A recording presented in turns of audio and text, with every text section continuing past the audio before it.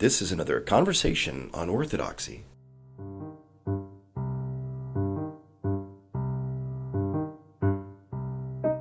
Recently, I had a chance to go downtown D.C. to St. Nicholas Cathedral during Pascha week, and after I came back home, I wondered some about the stereotype of Orthodoxy as being strongly ethnic. There at St. Nicholas, the service was about half Slavonic, half English. Certainly there's a smattering of various languages in use in various Orthodox churches around America. And I asked my parish priest, why does it still need to be so ethnic?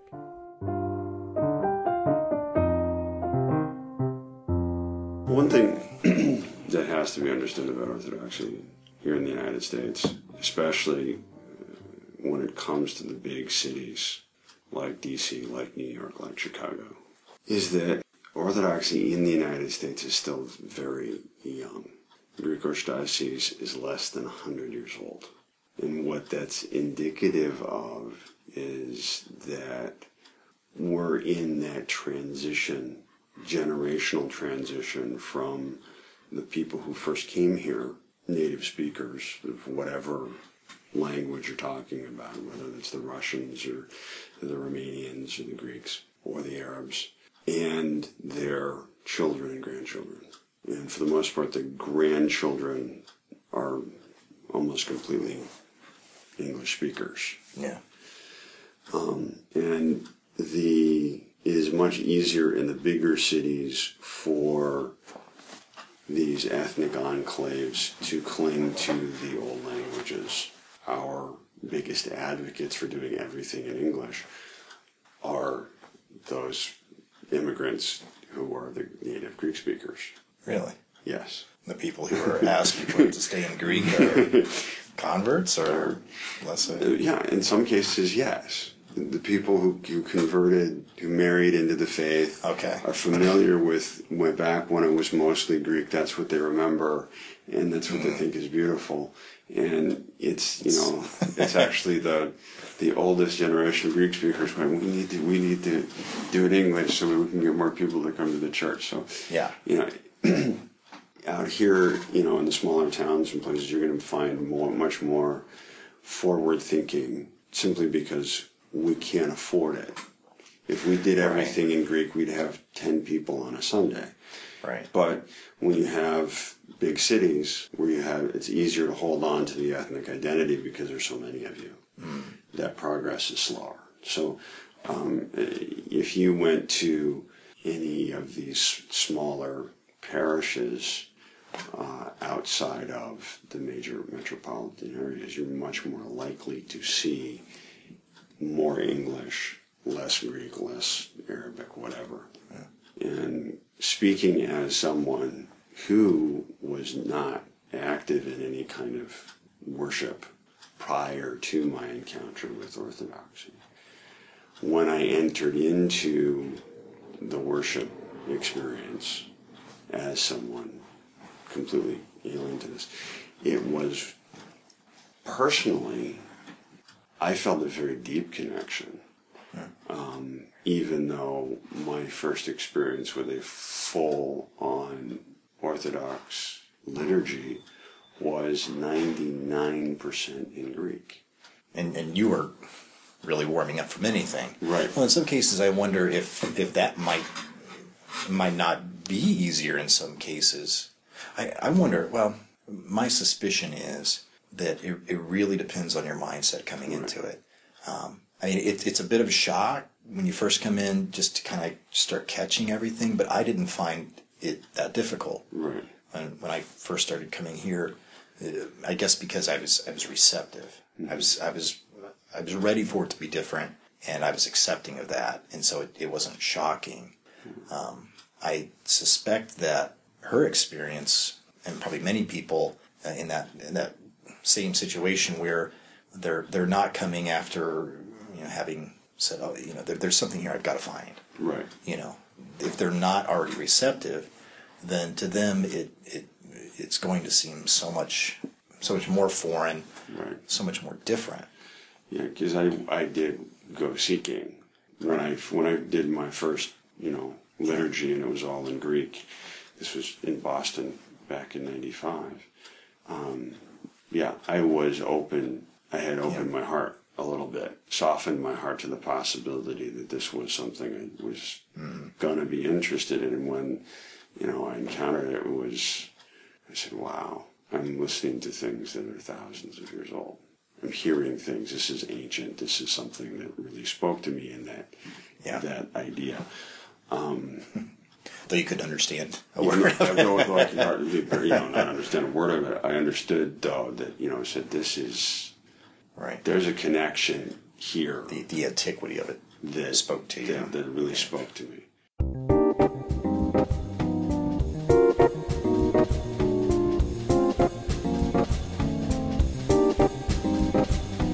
So I wondered, if the language is such a problem, why not just go all English?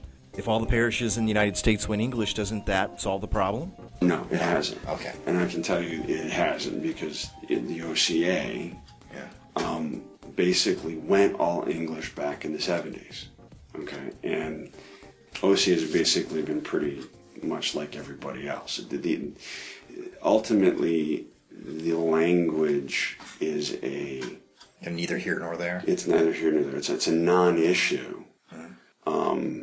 The issue is, in part, what is the attitude of the individual parish towards the newcomer? Right. Because there are going to be parishes that are not there for the purpose of preaching the gospel. They're there to be a country club for their particular ethnic identity. Right. It's more about where you're from than who you are.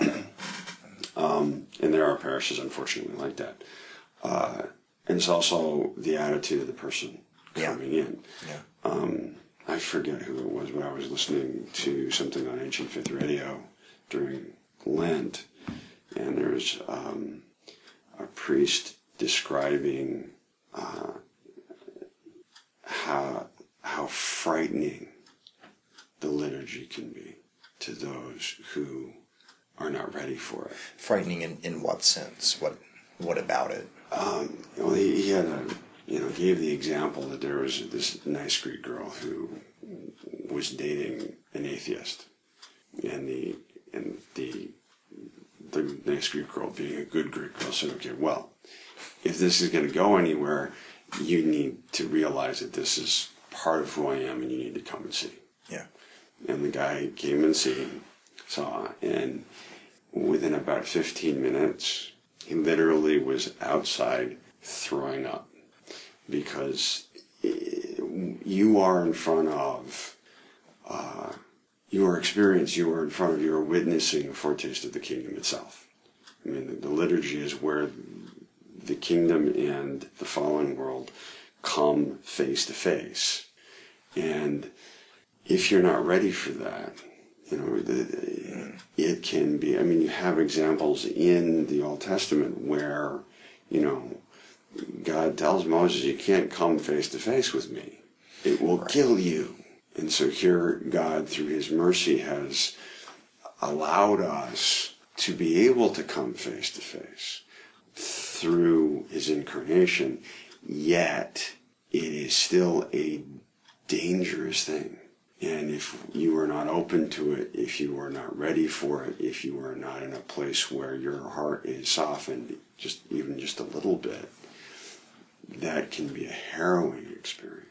Because when you come face to face with God, you come face to face with the reality that you are a sinner, and that there is a gulf that exists between you and God, and that can be terrifying.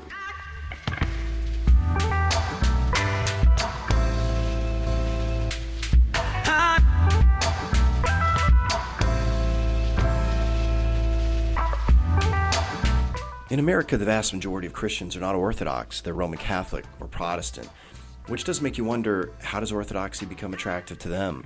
So I wondered, are there accommodations or adaptations that can be made to the liturgy for that? I would say that the adaptation is always and has always been, okay, here is the dogma of the church. This is how we communicate the dogma of the church to the culture around us. But that dogma does not change. The liturgical form basically does not change. I mean, we're talking about if, I were to hop in a time machine and go back to 1,000 years ago, I would recognize what was going on. There would be certain changes that happened in those 1,000 years, because 1,000 years ago there were in essence two rites. You had the cathedral rite and the monastic rite, and the modern liturgical form is sort of a combination of the two, just due to the historic reality that the cathedral rite requires many priests, many deacons, and we don't have that capability anymore. But in essence, it's the same thing, same words. I mean, you can do an analysis of the anaphora of St. John Chrysostom and be able to, by all modern academic standards, say, yes, he wrote those words. So we have been praying those same words for 1,400 years, 1,500 years. Yeah.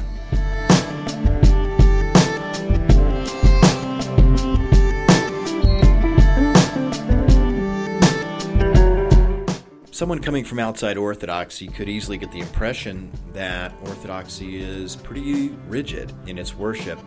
And it makes you wonder, is that sort of rigidity necessary? Where did it come from? Was it the early church, the original church, basically liturgy-free? Well, see, the thing is that we forget that the ancient church saw itself as part of Judaism.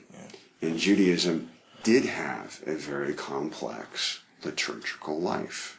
We're coming up to mid-Pentecost.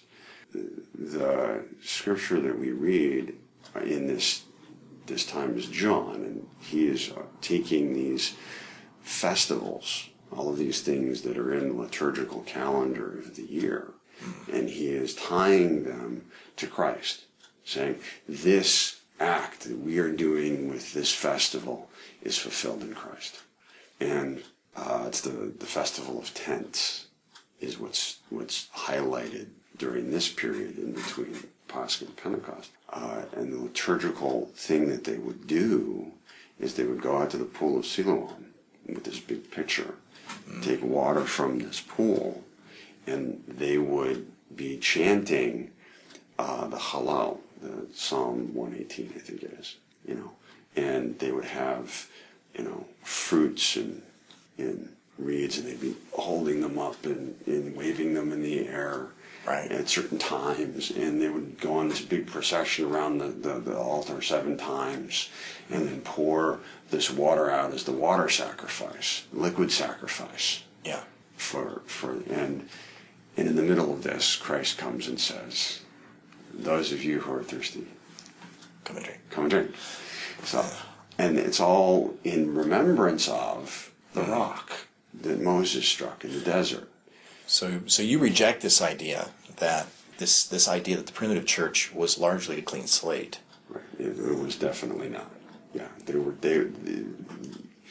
You look at, just simple liturgical actions from even, today's Judaism as a similarity to some of the liturgical actions you see in the Orthodox Church. Yeah.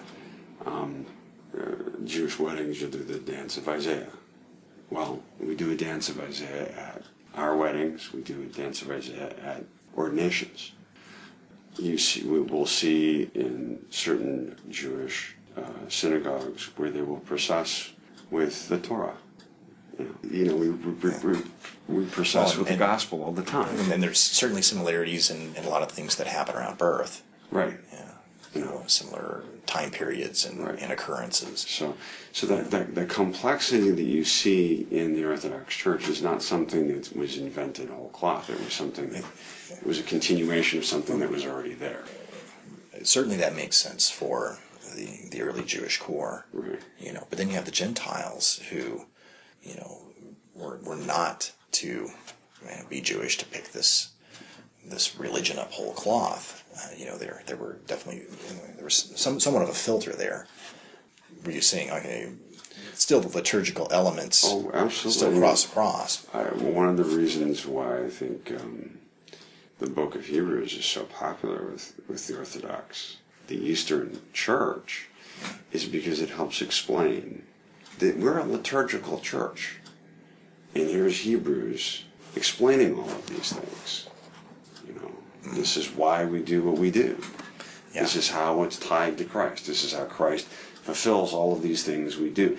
And so you have this, yes, we have this conflict between Paul trying to evangelize the Gentiles, and you have the Jewish element basically led by James.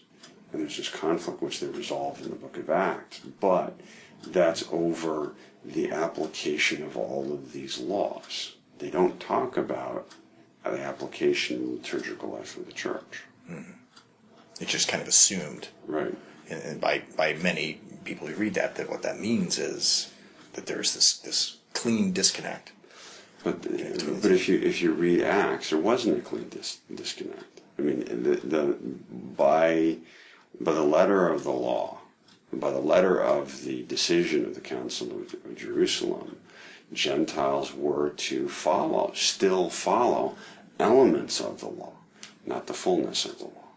There were still things that the Gentiles under James were to follow. And Paul eventually kind of worked through that, but it wasn't this clean, certainly was not this clean slate. As I said, the important part of all of this is, okay, here's who God is. Most important question anybody can ask in their life, and everybody has to answer it. Who is God? And here's the Orthodox answer. Okay, now that we have that answer, now that we know who God is, what do we do? What does that look like here? Yeah. And part of the Orthodox answer is our liturgy.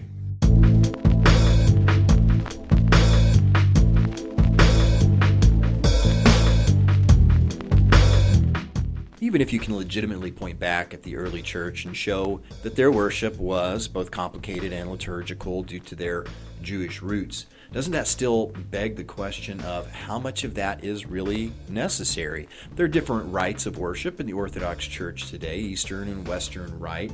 Doesn't that say that the form can be changed? Well, the skeleton is the same. Okay. If you look at, I mean, there in the ancient church, certainly you can point to there's the Gaelic rite, the Roman rite, the North African rite, the Antiochian rite. There's all of these variations, but the skeleton for all of them was identical. So you had the same moment. Do they draw from a single ancestor, perhaps? Or is it just one of those things that just became uniform? I'd have to look to see, to be able to say that definitively. But I do know that if you look at all of them, the prayers may be different, slightly different. Mm-hmm. But the basic skeleton is the same. And it's just the meat that varies depending on the locality. Yeah. And then there was, over the course of time, there was a sort of a solidification of all of these variations, with the East following Constantinople and with the West following Rome. In the case of Rome, in the later time it was imposed. In the East we claim, polemically, that it was chosen. Let's just stick with the first 1,000 years and won't deal with any of that post-schism stuff. But part of the rigidity is necessary, I would say yes, in the sense that change for the sake of change is dangerous and usually ends up in disaster. If it ain't broke, don't fix it. Yeah. And part of it also is just that learning from experience, and we've got a lot of experience of, our normal inclination is to, as human beings, is to be syncretists. In other words, this is what I'm used to, and I kind of like this Christian thing, but there's elements that I'm not quite comfortable with. So what I'm going to do is I'm going to syncretize these two things. Right. And what you end up then is with, Gnosticism, Arianism, Nestorianism, Monophysitism, et cetera, et cetera, et cetera. Right. And so that rigidity, even though rigidity is sort of almost unfair, because it is the way that you apply dogma, the way that you see the fathers talk about dogma to the people around them is very fluid. But the rigidity that they're questioning, or that this viewpoint is, coming from, in this case, the charismatic style, the worship experience. Well, let me answer it this way. Okay. One of the great defenders of the Trinity is Basil the Great. And Basil the Great, one of his main defenses of saying that yes, Father, Son, and Holy Spirit are of one essence, is because we baptize in the name of the Father, Son, and Holy Spirit. So there is this, from very early on, there's this idea of worship is an expression of dogma.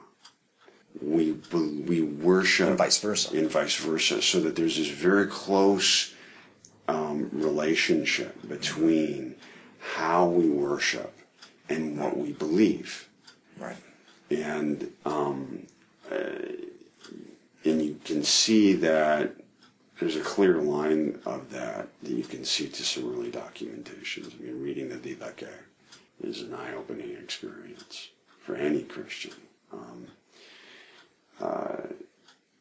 So here, which is one of the reasons why, for the Orthodox Christian, the phrase "come and see" is such a powerful phrase, because, what do you guys believe? Come and see.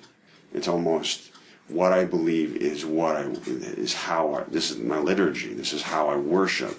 It's almost synonymous. So, and I guess there's always the danger that, there's the danger that if you change something, right, if you change the worship, at that point, maybe the dogma doesn't change immediately, but you might lose a safeguard. Right, exactly. And dogma might shift eventually. You lose those things, and I remember Athanasius doing a very similar song and dance with the Arians, right? And they were saying, well, Jesus isn't God, and he says, well, that's kind of funny, yeah, because you must be baptizing in the name of the Father and two creatures, right? Exactly, and holding them up in the same level, and how in the world can you get away with that? Yeah, that's something's wrong there, but then I guess the flip side of the coin, what you're saying is if this is your dogma, mm-hmm, your dogma doesn't change. Your worship derives from your dogma. Right.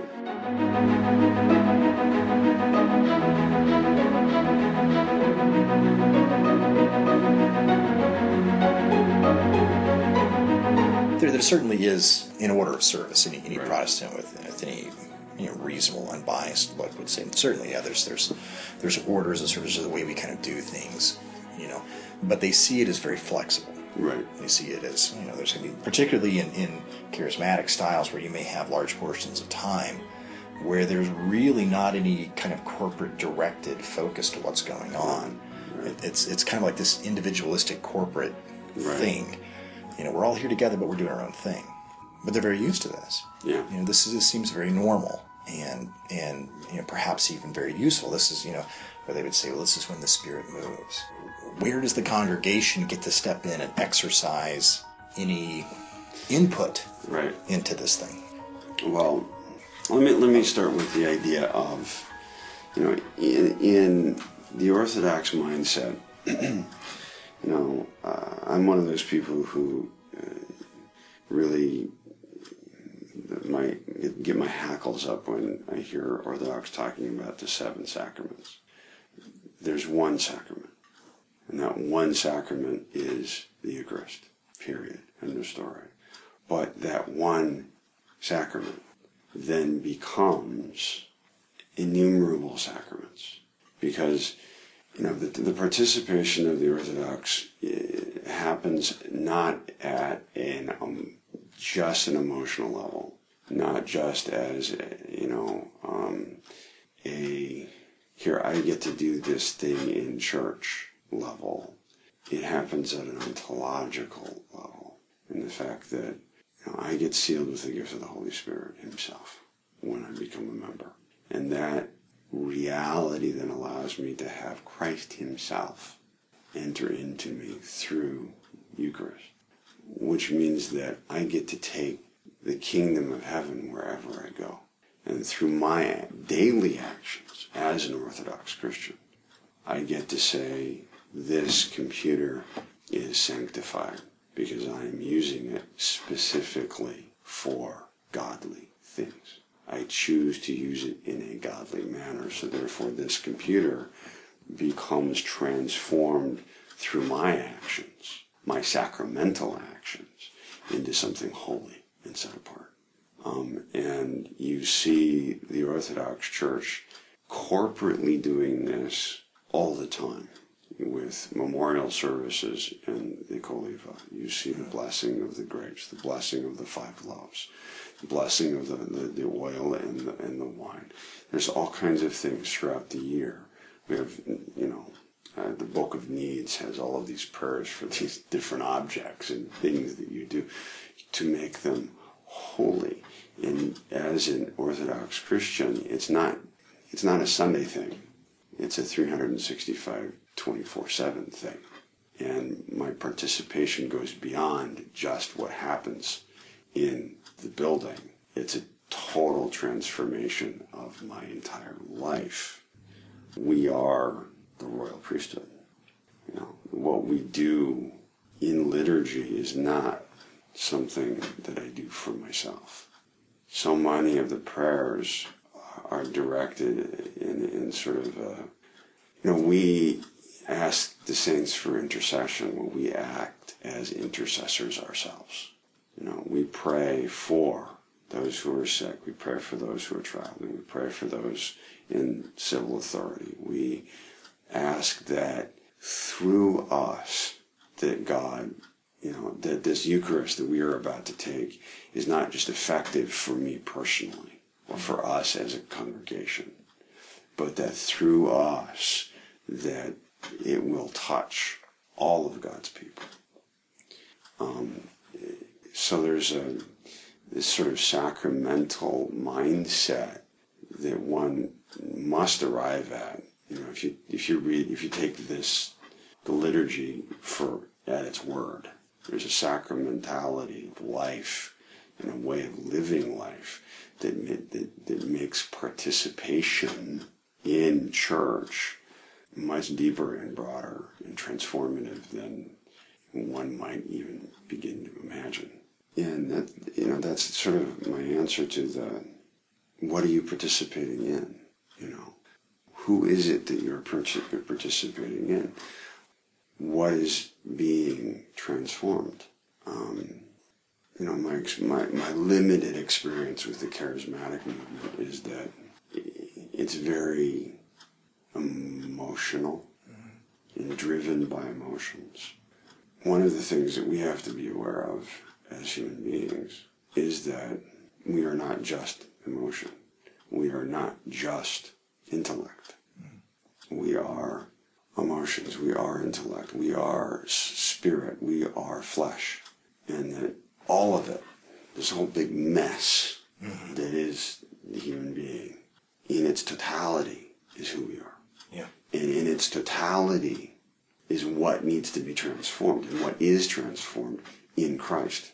So if you're going to church and you're there just to sort of be emotional and to sort of check your intellect at the door or to check your physical self at the door or whatever, if you're excluding any part of that whole thing, even to the point of saying, I doubt, or I feel sad, I'm depressed, therefore I must not be doing something right. That's all part of the human experience. That's all part of and those things, doubt and depression and sadness and anger and illness, just being tired, can all be transformed in Christ. You can sanctify those experiences by, in essence, saying, God, I'm so tired. God, help me. Give me strength to make it through this day. And taking that and just going, boom, here it is. Yeah. And the process of what we do in our liturgies is that it's so much of that is, here you go, God.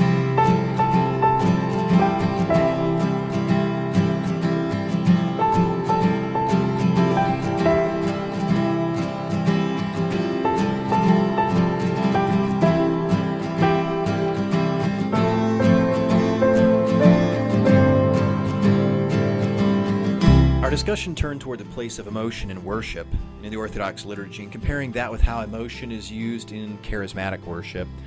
He began to answer in a sort of roundabout way that at first might not seem like it's related, but hang in there, he ties it together in the end. One of the weaknesses of Western Christianity is the fact that in Western civilization as a whole, is that we have a tendency of reducing what it means to be human to only one aspect of what it means to be human. One of the big things that we do is reduce what it means to be human to being reason. You are only it's only a rationality that it's your rationality that makes you human. I'm convinced that this is one of the reasons why abortion has been so widely accepted in Western civilization, is because it's so easy for us to dismiss the fetus because it is not a rational creature. It has no reason. And so we've reduced humanity to such an extent that it's easy for us to commit mass murder. And once you add in all of those other things, the totality of what it means to be human, including the body, then it is impossible to see the fetus as anything other than a human being. And so much of the weaknesses that have resulted in the new atheism, much of the criticisms that the new atheists have of Christianity are derived specifically from this view of humanity, of we're going to reduce it to reason, we're going to reduce it to emotion, we're going to reduce it to whatever. And then once you apply reality to that, it completely falls apart. And it also allows Christianity then to be abused, as it was in this country, to justify slavery, as it was in Western Europe to justify war. And once you go down those roads, it's just, you're inviting the new atheists to walk all over you. Whereas if you hold on to the reality that God didn't come to save my reason. He didn't come as a brain. Right. He came as the whole 9 yards. Mm-hmm. He cried. Yeah, tired. He got tired. He ate. Mm-hmm. And so we have to hold on to that. And one of the beautiful things about our liturgy is the fact that it forces us, regardless of what mental state we're in, regardless of what physical state we're in, regardless of what emotional state we're in, it I wouldn't say forces, but it does such a good job of engaging on so many different levels that regardless of what state we walk in, it is possible for us to participate. Whether even that participation is only, the incense smells beautiful today. Walking in and smelling the beeswax candles. Even if it's only on that level today, at least my sense of smell got to participate in the worship today. You know, little babies and children get to participate in the sense that they hear the bells, they see the lights, they see the candles, they see the bright colors of the vestments and the icons, you know. And so even they get to participate on a very basic level.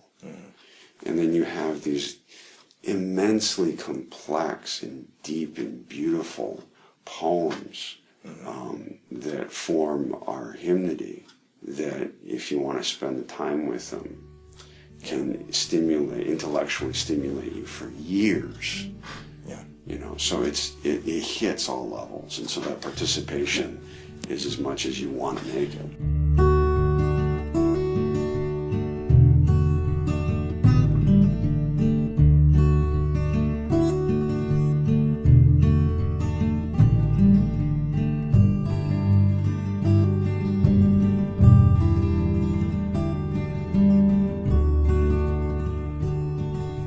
A person who worships in evangelical or charismatic churches feels a sense of personal freedom.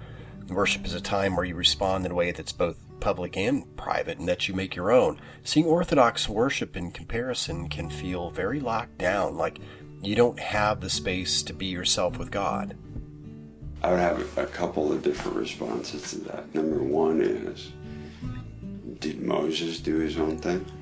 Okay. How much free-form craziness was there in the Old Testament worship? And God told him, and told the Jews specifically, you will do these things on these specific days because I told you so. Well, and you have, you look at like David, Right.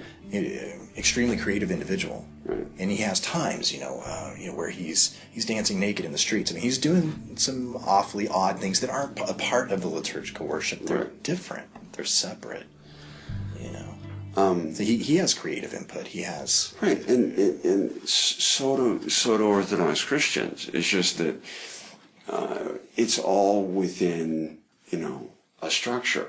And one of the things that you have to understand is that there's more freedom within structure than there is with no structure. It's counterintuitive. Let me get back to that. First of all, okay, so we have Moses. We have, even within the Protestant world, how many of them look up to, Luther and point to him? And even the act of nailing those things on the door, that protest becomes a structure in and of itself that they then follow. or even much of the pattern of Protestant worship Right. derives from him or John Calvin or so you have these people in the past that live in large when it comes to how you experience Christianity, regardless of what denomination you are, regardless of what background you are. There's always going to be someone that you will be pointing to that says, this guy informs the way that I worship God. So regardless of where you're coming from, that reality is going to exist. In the case of the Protestant, in the case of the Orthodox, we embrace it in a way that is to our benefit, because we have almost 2,000 years of experience, human experience with participating with God that we can point to. I think that's got to be one of the strongest recommendations for anyone who has questions along these lines. Is you can say, I understand that it might not seem right in the way that you're used to doing things, or perhaps you would look at it and say, well, that's just bound to be a course for disaster, to lock things in that tightly. And yet I can show you hundreds and hundreds and hundreds hundreds of years of this exact pattern, Right. And style of worship and life, this communal life, and it's working. It's working. And it's worked, and it's worked, and it's worked. So and history does not agree with you. Yeah. And the other thing is that, back to this idea of you have more freedom within structure than you do with no structure. It's the freedom of no. Okay. It's easier to let me use a metaphor. If we look at alcohol, alcohol can be godly and it can be completely destructive. So that if we say that anything goes with alcohol, and that it is, you use alcohol however you feel you need to, Right. it is inevitably going to lead to someone getting in and killing themselves while driving, drunk, alcohol poisoning, becoming an alcoholic, and destroying all kinds of lives around them. Yeah. Inevitably. Yeah. If you say anything goes, do what you feel like. Whereas if you say that, okay, within this structure, we can use alcohol, then the use of alcohol actually becomes freeing because And profitable. Because, especially in context of our liturgy, wine becomes the body and blood, and that's the ultimate medicine. But even if removed from that, small amounts of alcohol can help you relax. These has certain medicinal benefits, yada yada yada. So suddenly, it becomes a very powerful tool. It's freeing. It's healthy. Etc. And so, what is true for alcohol is also true for worship. Is that within a particular structure, there's a lot of freedom here, because the amount of liturgical life that we have. There's so much there for you to grab onto and make your own. Some people, love reading the epistles. Some people love reading the Psalms. My mom, for example, she lives for that. She can't chant to save her life, but man, give her the Psalms to read and she's happy as a clam. Yeah. There's all kinds of different ways within this structure for people to make some part of it their own, and this is, and own it and make it and live it. Whereas, if you're doing whatever feels right, inevitably someone is going to get hurt. And you see that expressed in the fact that there are, depending on how you count them, 20, 30,000 different denominations. Yeah. Because eventually somebody did get hurt and said, enough of this. Yeah. I'm going to go over here and do it right.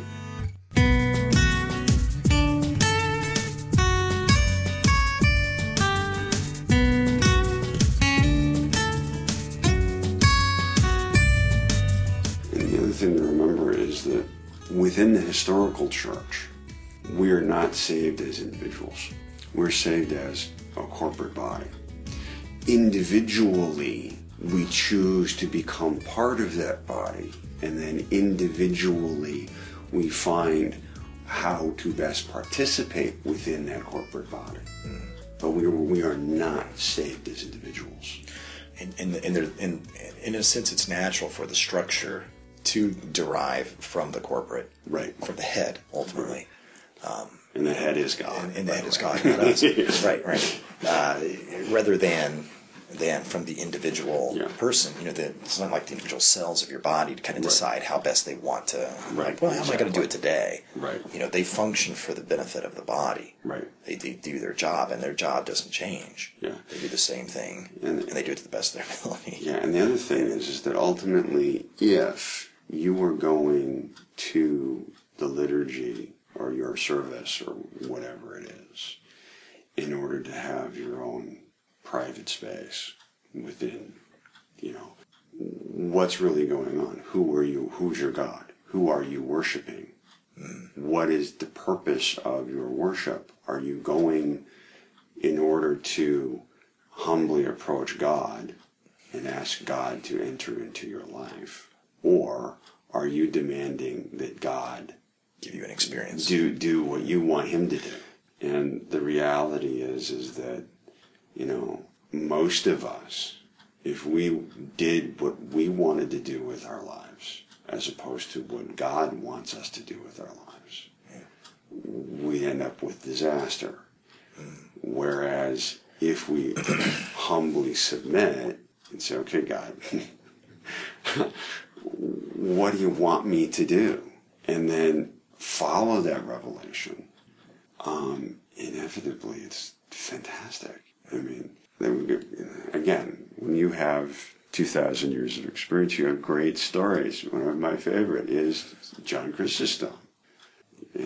He wanted to be a monk. He wanted to be a hermit, live in a cave, and escape from life. That's what he wanted to do. That was his life that he was going to lead. And God said, no, that's not where you're supposed to be. Talk about your all-time pendulum swings, hermit to the patriarch. Yeah. And, so therefore God gave him stomach problems. And so he had to come back to the city in order to be able to deal with his stomach. And it was there that he found his true purpose. So, you have the sense of perhaps the best way to fulfill your purpose as an individual is to submit yourself to the purposes of the corporate body. Yeah. And ultimately, those purposes are God's, to God's purpose through the corporate body, right. And not to continue to insist that you need to split off into a single, my relationship with God, this one-to-one thing that becomes the primary focus so often. Yeah. And it's not like that personal relationship isn't there. Yeah. It is. But it's more of, imagine a large family. And it's not like you can escape being part of the family. You have to be part of that. And your role in that family is to be son, daughter, brother, sister, aunt, uncle, nephew. All of those functions exist within the larger corporate family. Right. But that reality doesn't change the fact that you have individual relationship with your father, or with your brother, or with your children. Yeah. But how distorted would it get?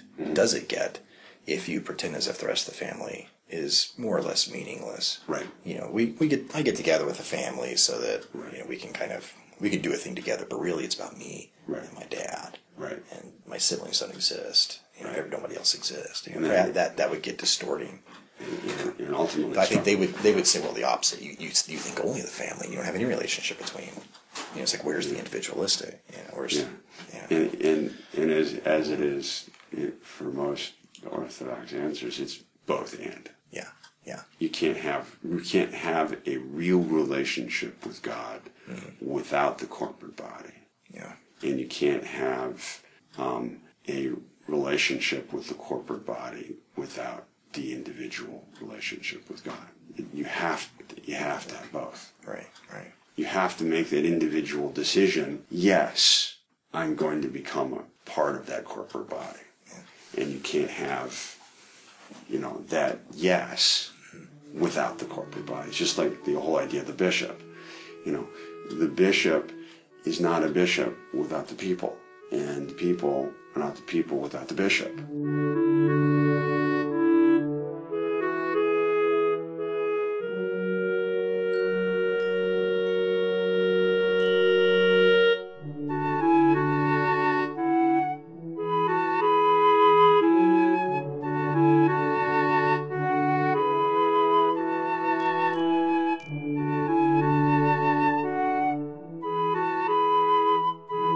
I wonder if maybe what they're looking for is, where you can find your place to have input or to have the one-on-one doesn't have to take place or doesn't have to kind of shoulder out, elbow out, room within the liturgy.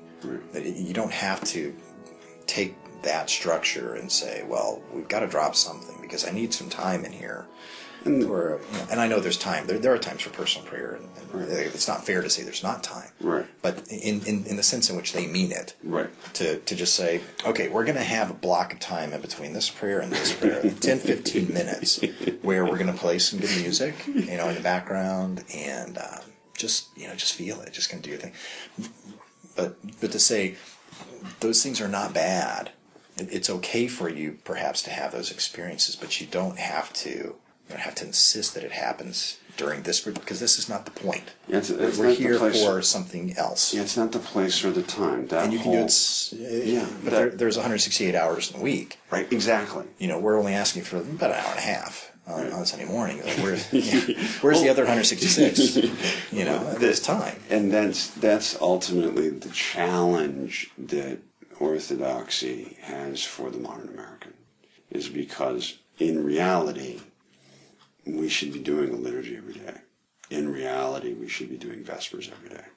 And we have so distorted time in modern America in such a materialistic way, in such an Nestorian way, that I need to accomplish everything that I need to accomplish spiritually in that 45, 90-minute window of time that I have allotted on Sunday. And then everything else is associated, I have this amount of time dedicated to my children, this amount of time dedicated to my work, this amount of time for doing my yard. And that somehow, magically, none of these things interact with each other, none of these things affect each other, and if I don't get that exactly what I need in that 90 minutes from church, then something's wrong. When the reality is that, well, didn't God give you those children? Didn't God give you that yard? Didn't God give you that work? So that, the reality is that God is there, and God is participating in your life 24/7. Yeah. And we have to make that choice individually and corporately to allow him in. And so that individual space that they're talking about is actually available to them anytime they want. We come together especially as a corporate body to do the other stuff. Yeah, that you can't do by yourself. Exactly. Yeah. It does seem a bit unfair to suggest that you have to take this time, that it really has a very specific purpose. Right. And insist that it be all things. There's something intrinsically wrong with it, because it doesn't accommodate other needs, other things.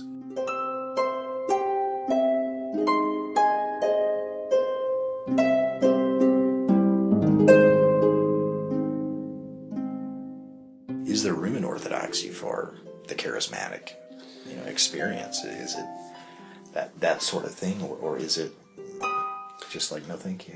Oh, there's definitely room for it. I mean, read Simeon, the new theologian. I haven't got to him yet. he's in essence he's the charismatic of his time. This insistence of Simeon that yes, we can participate in the Holy Spirit. That the average Joe Nobody has access to God himself in the Spirit is definitely a reality. And that, the church provides all of these different tools for us to get there. To have, the whole concept of, look, you've been sealed with the gift of the Holy Spirit. You go with the Holy Spirit wherever you go. Therefore, what you need to do is have a life, spiritually oriented life, so that when you are doing this stuff on the computer, it can be transformative in the Spirit, and tapping into that. And the ways that the church says, okay, here's the way that the saints have done it in the past. Here you go. Yeah. It worked for them, it can work for you. Yeah. Well, if that particular thing is not your float your boat, we've got this over here that worked for these guys. That's the advantage, as I said, of having 2,000 years of experience.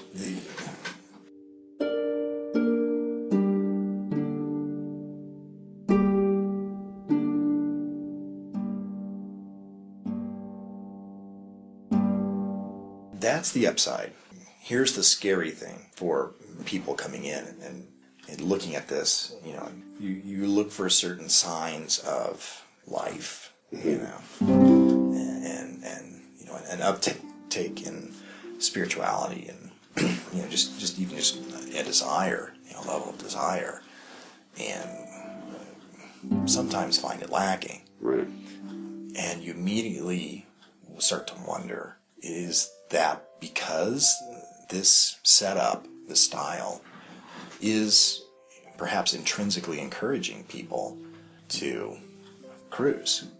You do your thing, you come, you participate, but the participation, because it's repetitive, because it's the same thing, that like they're not being kind of pushed to go deeper with it, and that this is.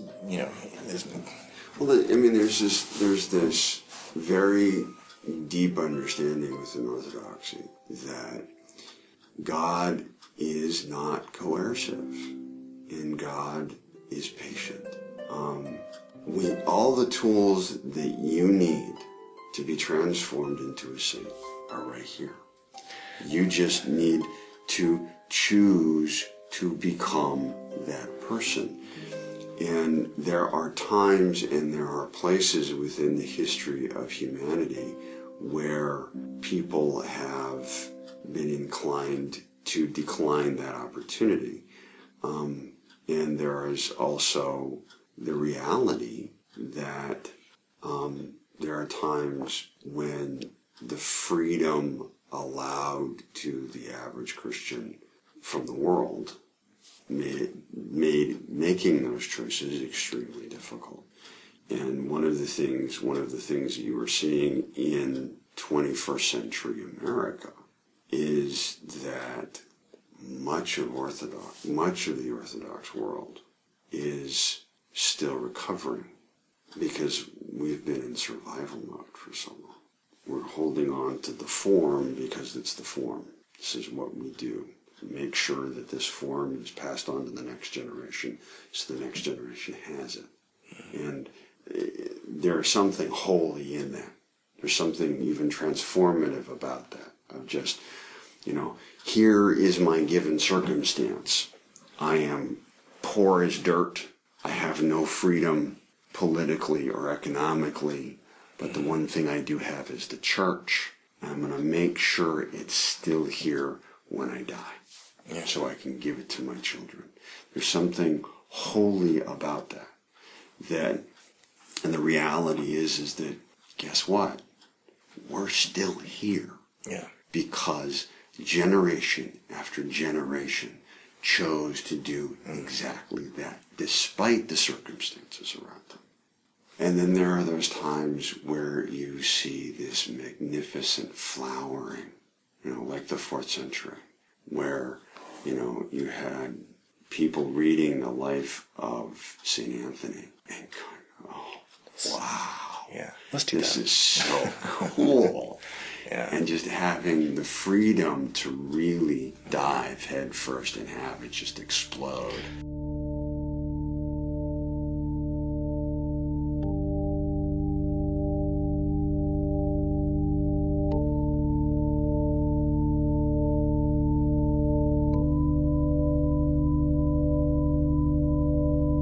Me coming from the outside, I just want to know is I have my responsibility for myself. I have my responsibility for my family and my children. And so I have to be pushing for myself, and I have to be giving them all of the opportunity and availability and doing everything I can. The church also has a responsibility. The corporate, I have my responsibility to them and to the things that God has placed me in relationship with. The corporate has a responsibility to us as well. And are they doing everything that they're supposed to be doing, to make sure that this life, is visibly living? Right. Well, the wonderful thing about it is that, regardless of what church you go to, regardless of what denomination you're talking about.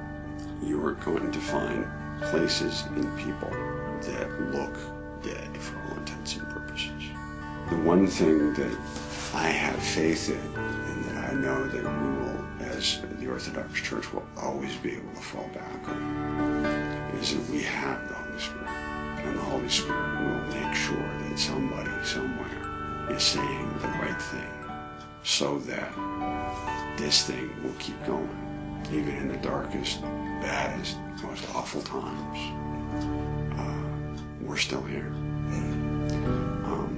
And that all it takes is one person. That's all it takes. It is scary because you have to take that leap of faith.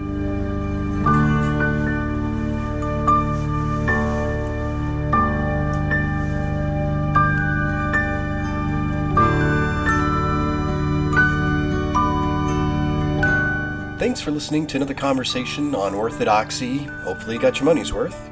Thanks to Detach, Anthony Ryjakov, Blank and Kit, Dexter Britton, Jazar, Jason Shaw, Kevin MacLeod, and Plus for the use of their music. You can find their tracks and more at the excellent site freemusicarchive.org.